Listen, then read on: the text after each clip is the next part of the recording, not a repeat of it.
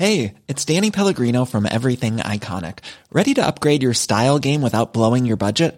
Check out Quince. They've got all the good stuff, shirts and polos, activewear, and fine leather goods, all at 50 to 80% less than other high-end brands. And the best part? They're all about safe, ethical, and responsible manufacturing. Get that luxury vibe without the luxury price tag. Hit up quince.com/upgrade for free shipping and 365-day returns on your next order. That's quince.com/upgrade. There's never been a faster or easier way to start your weight loss journey than with PlushCare. PlushCare accepts most insurance plans and gives you online access to board-certified physicians who can prescribe FDA-approved weight loss medications like Wegovy and Zepbound for those who qualify. Take charge of your health and speak with a board-certified physician about a weight loss plan that's right for you. Get started today at plushcare.com/weight loss. That's plushcare.com/weight loss. plushcare.com/weight loss. Hey there, it's Michelle Norris. I'm host of a podcast called Your Mama's Kitchen. When I travel, I'm usually looking for a way to find a taste of home when I'm not at home. And one of the things I love to do when I am at home is entertain. And Airbnb allows me to do that. When I was in California recently, I rented a house that had a great kitchen. And when we were sitting around the table, we're all thinking, we're in someone else's house. Someone could be in all of our homes as well. If you have a home, but you're not always at home, you have an Airbnb. Your home might be worth more than you think. Find out how much at airbnb.com/host.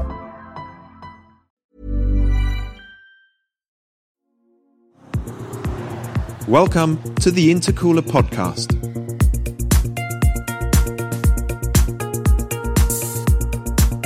This is episode 75. Welcome everybody. I'm Dan Prosser. On the other end of the Zoom call, as ever, Andrew Frankel. Morning, Andrew. Morning, Dan. Hello. We've got plenty to talk about this week. We're going to start with the Dutch GP, although we're not going to linger on the race for too long because, I mean, it wasn't the most exciting Grand Prix of the year, was it? However, we should talk about the event, the atmosphere, the track. I mean, the first time F1 has been at Zandvoort for... Well, certainly, I think in my life, so was it last 1985, was it there? Yes, you weren't actually alive the last time they raced at Zandvoort. No. I was. Oh, well, there you go. So, yeah, I mean, do you know what? I didn't know the first thing about Zandvoort, really. I knew that it was in the dunes on the coast in the Netherlands, but really didn't know anything about the character of the circuit. I mean, I think those very steep bankings are new, aren't they? Yeah, they're new. I mean, it was a really, I mean, a couple of terrible things happened there. I mean, Piers Courage got killed there in 1970. Roger Williamson there, that's the famous one because it's all over YouTube, in 1973. But actually, you know, tragedies like that and some others aside, it was always a really, really cool place. I mean, the original track was absolutely mega because if you think what it's like after you kind of come out of turn 3 and then you've got those really, really quick sweeping bends, which are sadly all flat out in a modern Formula One car, but they were absolutely not back in the day. And then, you know, where it goes into that sort of second right-hand hairpin, on the original circuit, it just sort of carried on out and carried on swerving away like that. And it was absolutely beautiful. It was an amazing track for drivers. It was a real driver's circuit.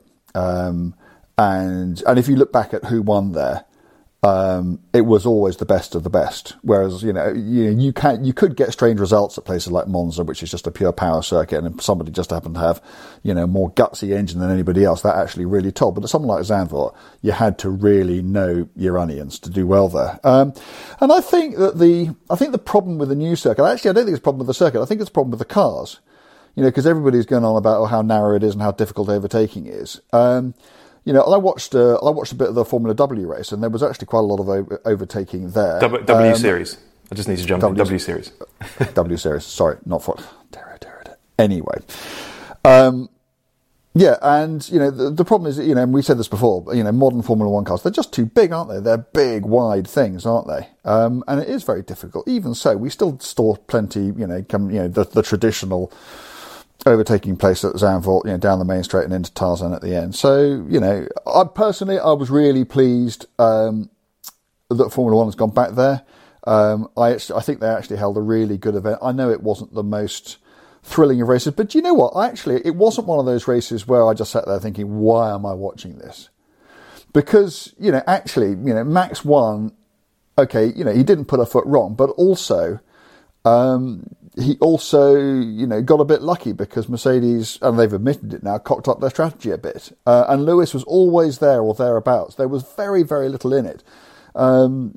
So, it wasn't an edge of the seat one, but at the same time, there was certainly more than enough to keep me interested. And I love the fact that it's a bit different. I love the banking. It's just a different kind of circuit. And I think we need more and more of those. And it's also really old school. That's the other thing I really like about it. It's got this stuff called gravel. Yeah. Yeah. You come off the track, and you get into this stuff that you don't get out of. And so drivers actually have to, they can't just straight line everything. There are consequences if you get it wrong, and it's absolutely as it should be. And there are places where the walls they're bloody close. And I think that, I remember the start. I mean, how they all got through that first lap. I mean, just the skills on show. I was, it's a different sort of circuit. And obviously for me, as a sort of, someone who likes to think they know a bit about the history of the sport, it was great to see cars go back there, even if the track's not quite what it was. Yeah, and certainly from afar on the TV, it looked like an incredible event. The atmosphere. I actually feel really pleased for all the Dutch fans. They've got their new driver, who is clearly a superstar, and they get right behind him, as they all do. If you watch Holland playing football, you see all the orange flares, all the orange shirts, the atmosphere, the energy. They get right behind their team, don't they? And they got to watch Max win that race. I think it must have been incredible to be there. By all accounts, there was an atmosphere there that I don't think that anybody has seen at a Formula One race, any Formula One race, for years and years and years. Because, you are returning Formula One to a country that has been deprived of it for decades, to a crowd that is knowledgeable and passionate, and patriotic in all the right ways. And wasn't it just great to see? I mean, the crowd always does amazingly at Silverstone, but it's not a surprise to see Formula One cars racing at Silverstone. And also don't forget that, there was meant to be a Dutch Grand Prix last year, and they got robbed, by COVID. So, there was all that sort of pent up enthusiasm as well. I thought it was great. Yeah, it was excellent. We know next year's cars are supposed to be much better at following one another. We'll see how that actually pans out. But if, perhaps that will make that will enable more overtaking, maybe a slightly more dramatic race, fine. If it doesn't, it might well be that Zandvoort is one of those places where qualifying is actually more of a spectacle than the race. Monaco is the prime example, isn't it? It is extraordinary to watch Formula One cars qualify around Monaco, but the race, sadly, is often quite processional. I just thought the sight of Max and Lewis ringing their cars out on a Saturday afternoon around that place where there's very little margin for error, a proper roller coaster, there's undulations, there's banking. You get such an impression of the speed because it's tight and narrow. The way they carry speed into what look like tight corners, it's utterly staggering, isn't it? Yeah, and because you actually see cars at strange angles. You kind of see the top of cars, which you never see in Formula One, because they're going around this banking, and it just presented a fresh way of looking at the sport. And also, you could see the other thing. You could see the drivers learning the circuit, and also, there isn't, one considered turn 3, for instance, the one they all talk about. There seem to be about 8 different lines through there, and there's a quick line, and there's an overtaking line, and there's and it's just different, and it's interesting. So more, please. So we're not quite 2/3 of the way through the season. There's 3 points between the two title protagonists. Extraordinary, isn't it? This is what we've been wanting for so long, is a proper title battle betting drivers in 2 different teams. Yeah. Who's going to win it? But exactly, which way is it going to go? I think it's Max's. He's won 7 to 4. Yep. And he got robbed a couple of times. He got robbed a couple of times, so actually he could be way out in front. But I think unless Merck really managed to turn the tide, they did it at Hungary, didn't they? But I mean, back at Zandvoort, that Red Bull was quicker again. So it's a tough one to call. You see, I'm not quite with you. I think I just don't know. And I wouldn't be surprised either way. But gun to head, I'd still say Lewis. For reasons we've talked about before, Mercedes, or you wrote about it, come on stronger in the second half of the season. How many times did Ferrari appear to be, have the championship in the bag, only for Mercedes to go and, even with an inferior car, but with a better team, nip it at the end. The second thing is, let's not forget, and this may or may not turn out to be significant, but Max is due a 10-place grid drop at some stage this year. Yeah. Because he's got to change his engine. Because he got taken out, didn't he, by Mercedes. The irony of that is, talk about adding insult to injury. And also, I don't understand the money of it enough. And I know that, Christian Horner has, complained about an awful lot this season. But, he did say that, the damage done to the cars through these offs in which, they weren't responsible, when you're in a budget-capped season, which they are, is significant, and maybe they won't be able to chuck as much at the development of the car as they otherwise might. I don't know. So, for all those reasons, if Mercedes hadn't cocked up their strategy yesterday, I think it would have been a very close run. I mean, the point being is that Lewis could have led the race, and at a circuit that is that hard to get past, and Lewis being so good in those mano-a-mano combat situations, and given the previous between them, I think I'd have backed Lewis to hang on to it. Don't know. So I don't know. Okay. So you're slightly in the Max camp. I'm slightly in the Lewis camp. We'll see what happens. We will see what happens. God, I'm just loving F1 in 2021. Isn't it great? Scrap between, and we know they're the best in the world. It's exactly how it should be. And the complaining that we have done on this podcast and, and on the intercooler about Formula One in the past, and to actually have, a proper competition. I just hope that people, particularly, Formula One itself, remembers this and realises that this is what it should be like every year. Exactly. Let's hope it is. Okay, well, let's move it on. And it was described as Formula One's worst kept secret over the weekend. George Russell to Mercedes, Valtteri Bottas out. It's not been confirmed yet. As we record this, it might well be that. Yes. Yeah, it might well be that later today the sort of dominoes start to fall. But it does seem as though George Russell to Mercedes is happening, and it means that Valtteri Bottas will be on his way out, perhaps to Alfa Romeo. So, I mean, there can be no question that George deserves a ride with a top team. Not whatever. I mean, qualifying second in the rain at Spa, exceptional. He had a run in the Merc last year, didn't he? And he should have won the race. He would have run the race, but for conditions, for circumstances completely beyond his control.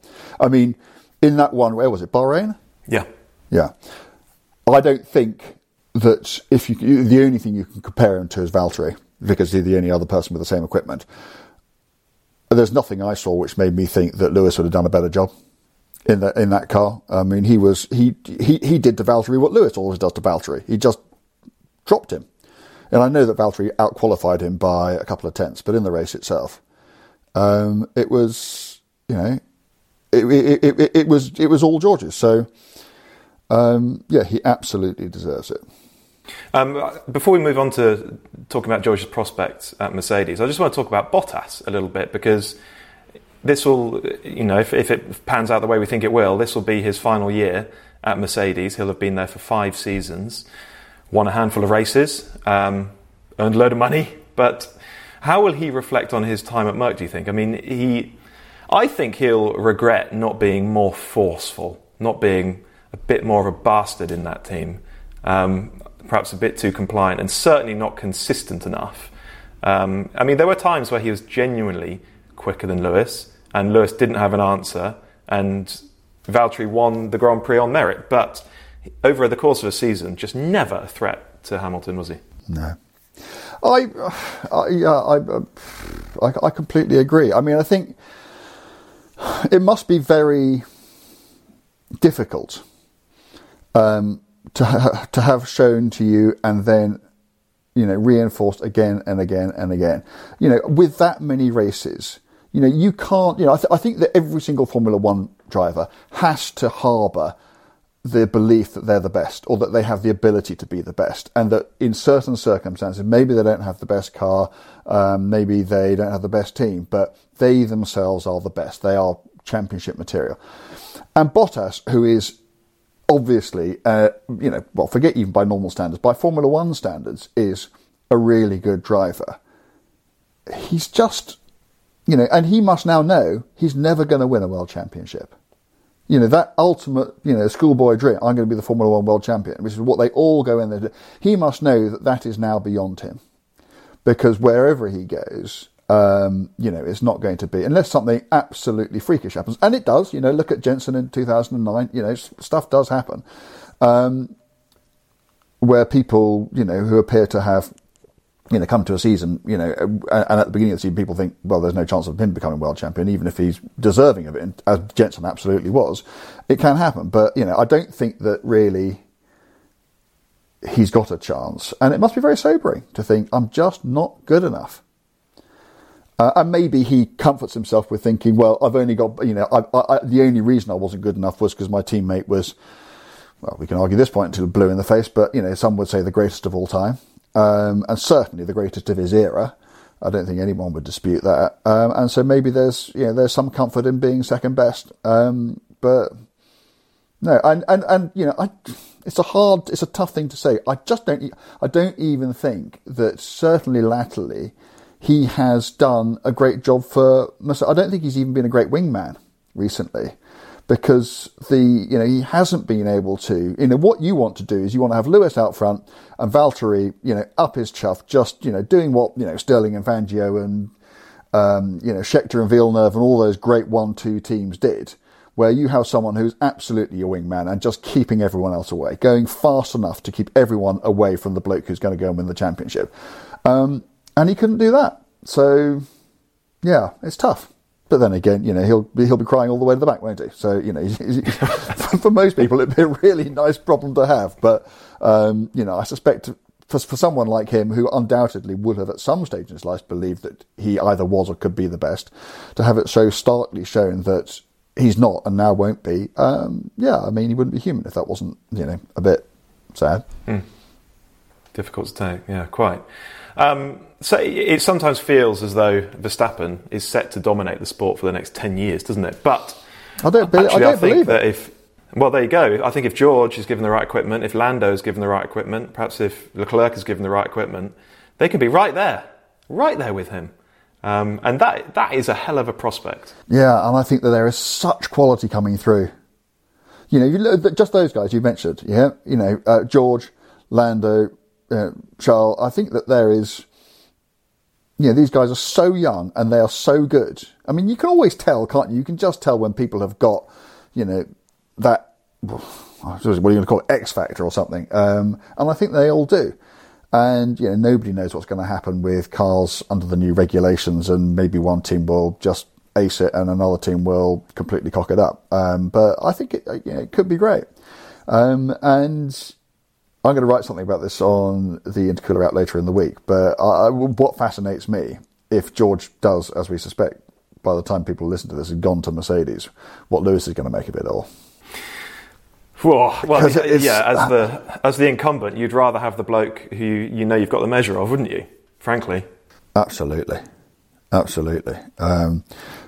and I'm not going to dwell on this because I want to write about it, but, I think Lewis's big problem, and if he is spitting tacks about this, someone will at some stage turn around and say, well, this is just you and Alonso, but the other way around in 2007, and it is exactly that. And young hotshot comes into team with multiple world champion, and makes his life very difficult indeed.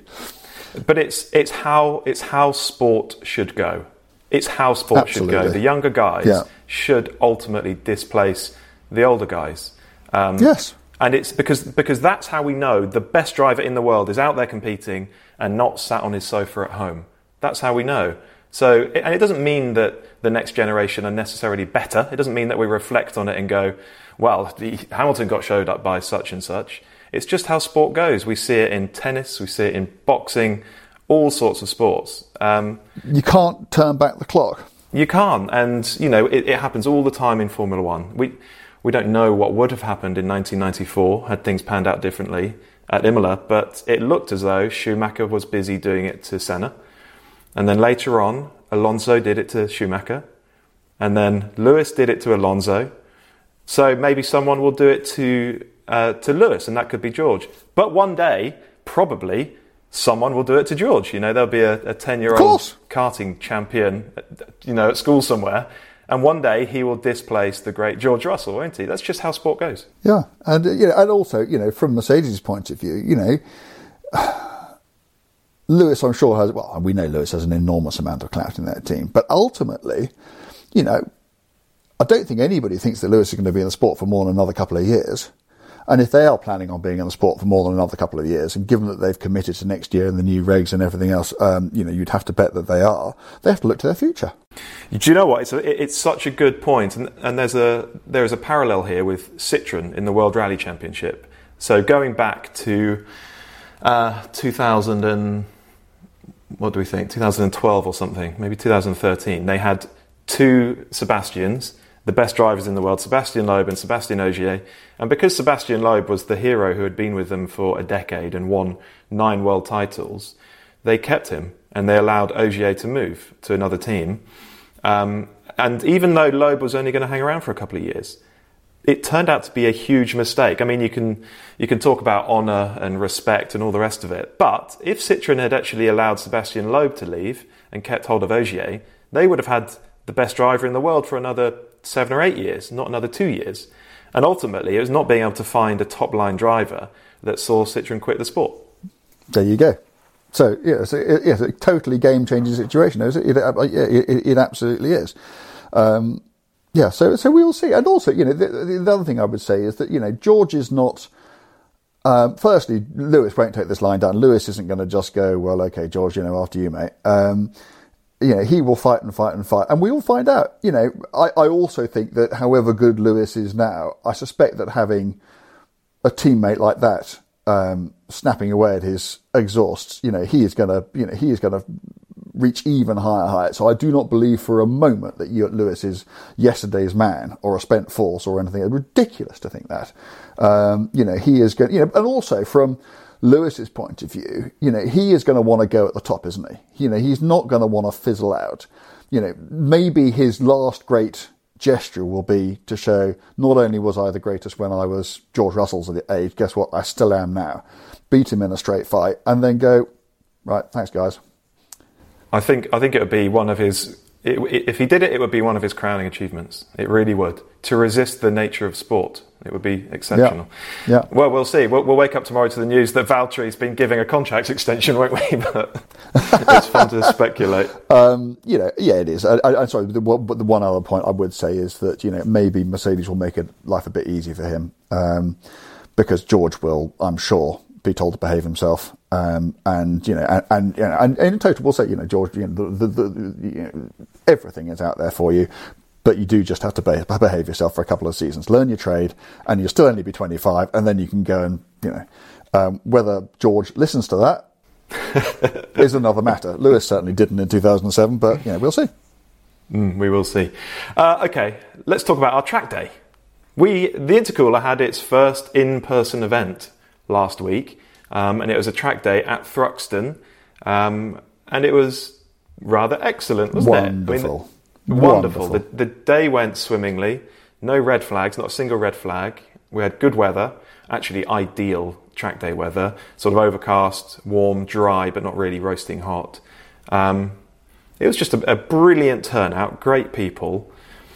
What did you make of it? I don't think I've never hosted a public event before, so I was nervous as hell when I went down there, because you just want everyone to have a good time. And we were. This sounds like I'm plugging desperately, but I'm not really. But we had some of our best parts. So Bark runs Thruxton, and Barker Partners are. So basically they made it possible in the first place, and then Gold Track actually ran the day for us and did so completely brilliantly. But beyond that, just the people who turned up.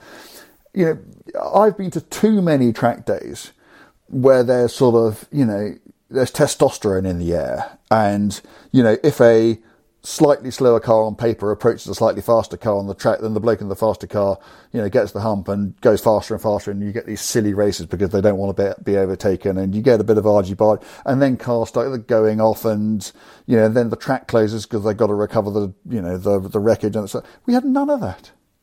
Everybody turned up. Everybody went out whenever they wanted. Completely open pit lane, completely noise limit free.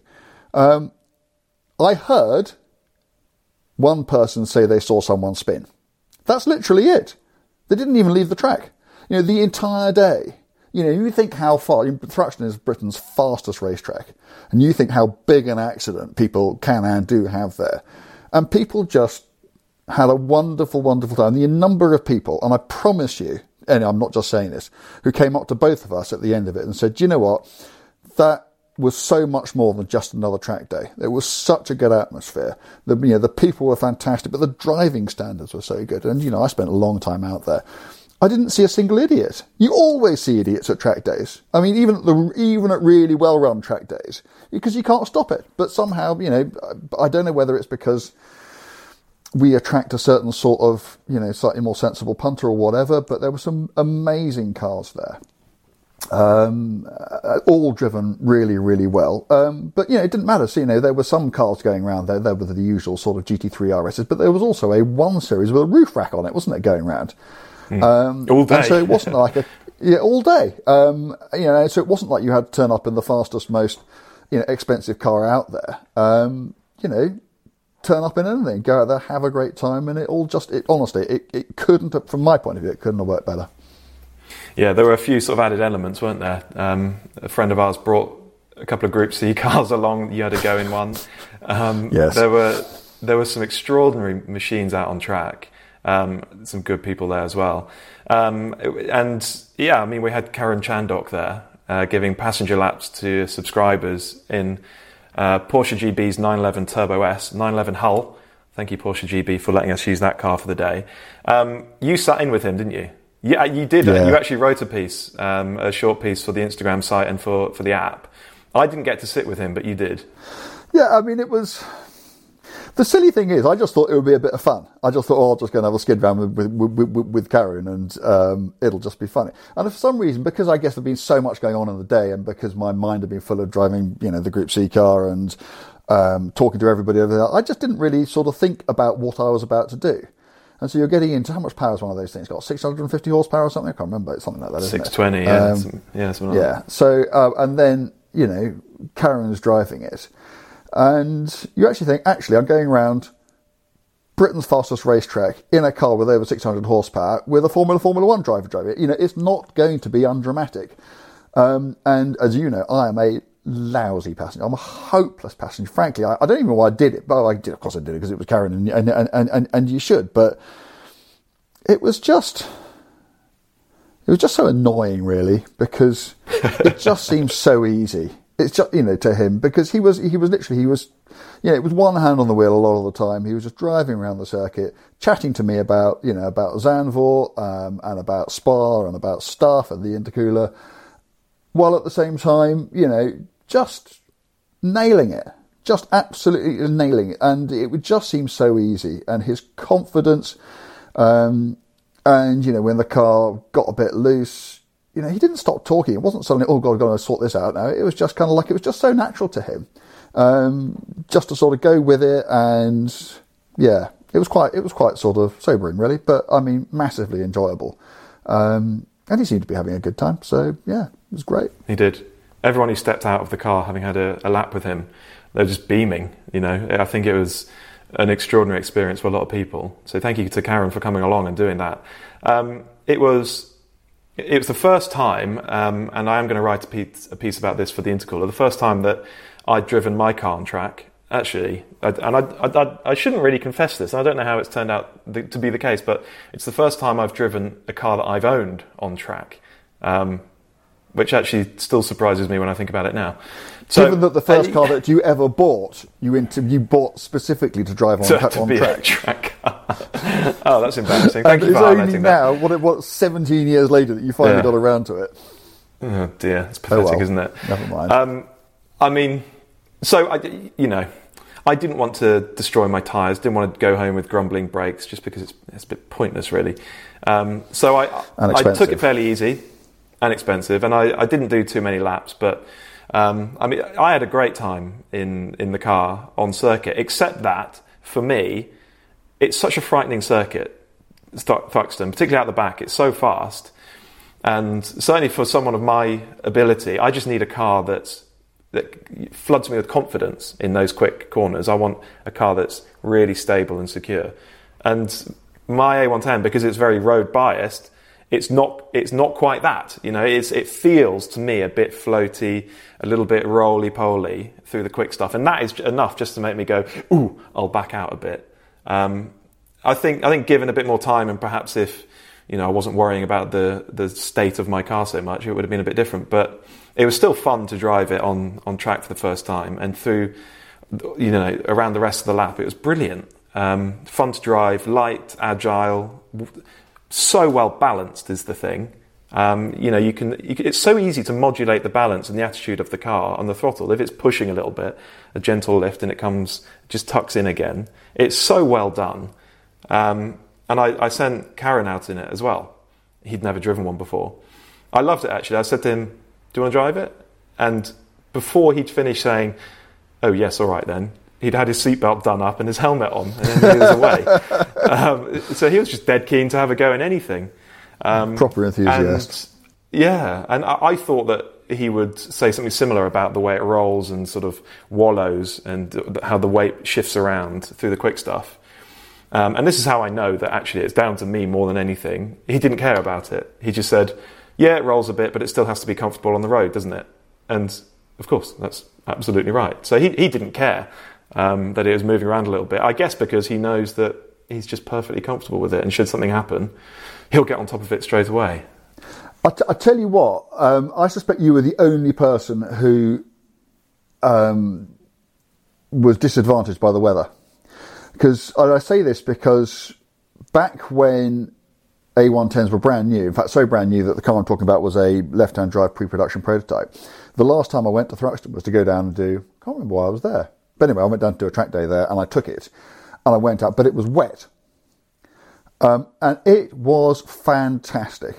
Because it's soft, and because it was wet, so you didn't get those big body movements, but the car did, as you want in the wet, it did sort of lean into the corners. And it just sort of drove round, just, taking out, 488s and GT3 RSs and that sort of, because, A, they were on completely compromised tyres, but B, it was round the back of the circuit where in the dry you're thinking, ooh, I'm not quite sure about this. In the wet, it was just so confidence inspiring because it was perfectly set up for it. So maybe next time we'll do it in February. Yeah, please. I have driven them in bad weather before, and they just grip where other cars can't. Yeah, they really come in, and they're soft. Yeah, exactly. And they're soft and they're light. It's absolutely what you want. I did send Mr. Chandok out in it with a camera running, and I mean he didn't hammer it. Because it's a track day, and he was quite respectful, but he just drove very briskly, very neatly, very quickly. It was great to watch, and the clip of that is on the Intercooler app right now if you want to go check it out. Good. Okay. Well, yeah. I mean, it was a great day. Thank you to everybody who turned up and made it so enjoyable. Thank you to Bark. Thank you to Goldtrack and Footman James as well. Without all of those, that day wouldn't have happened at all. So we are very grateful to all of them. We just need to find a way to do another one, don't we? I think we will. I think we'll find a way somehow. But the thing is, we kind of set a standard now, and so it has to be. It can't just be another track day. It has to be another one that is as fun and easy going and yet special as that. I think possibly slightly more through luck than good judgment, but hopefully because there's some planning went into it. We just seem to have really captured something there. So I'm very, very keen that we find a way of doing it again, at least as well, if not better. It was all the sort of added elements, wasn't it, that made it so interesting. Right, good. Okay, we'll leave that one there. Thank you, everybody, for listening. Please remember to rate and review the podcast. That is important. And also go and download the Intercooler app. You can start your 1 month free trial, just see what it's all about. I know we talk about it a lot, but it's important to us. That's because it's good. Go and see what you think of it. That's because it's good. Yeah, we think it is good. So go and start your free trial. We think you'll like it. As ever, we'll be back to talk to you again next week. All the best.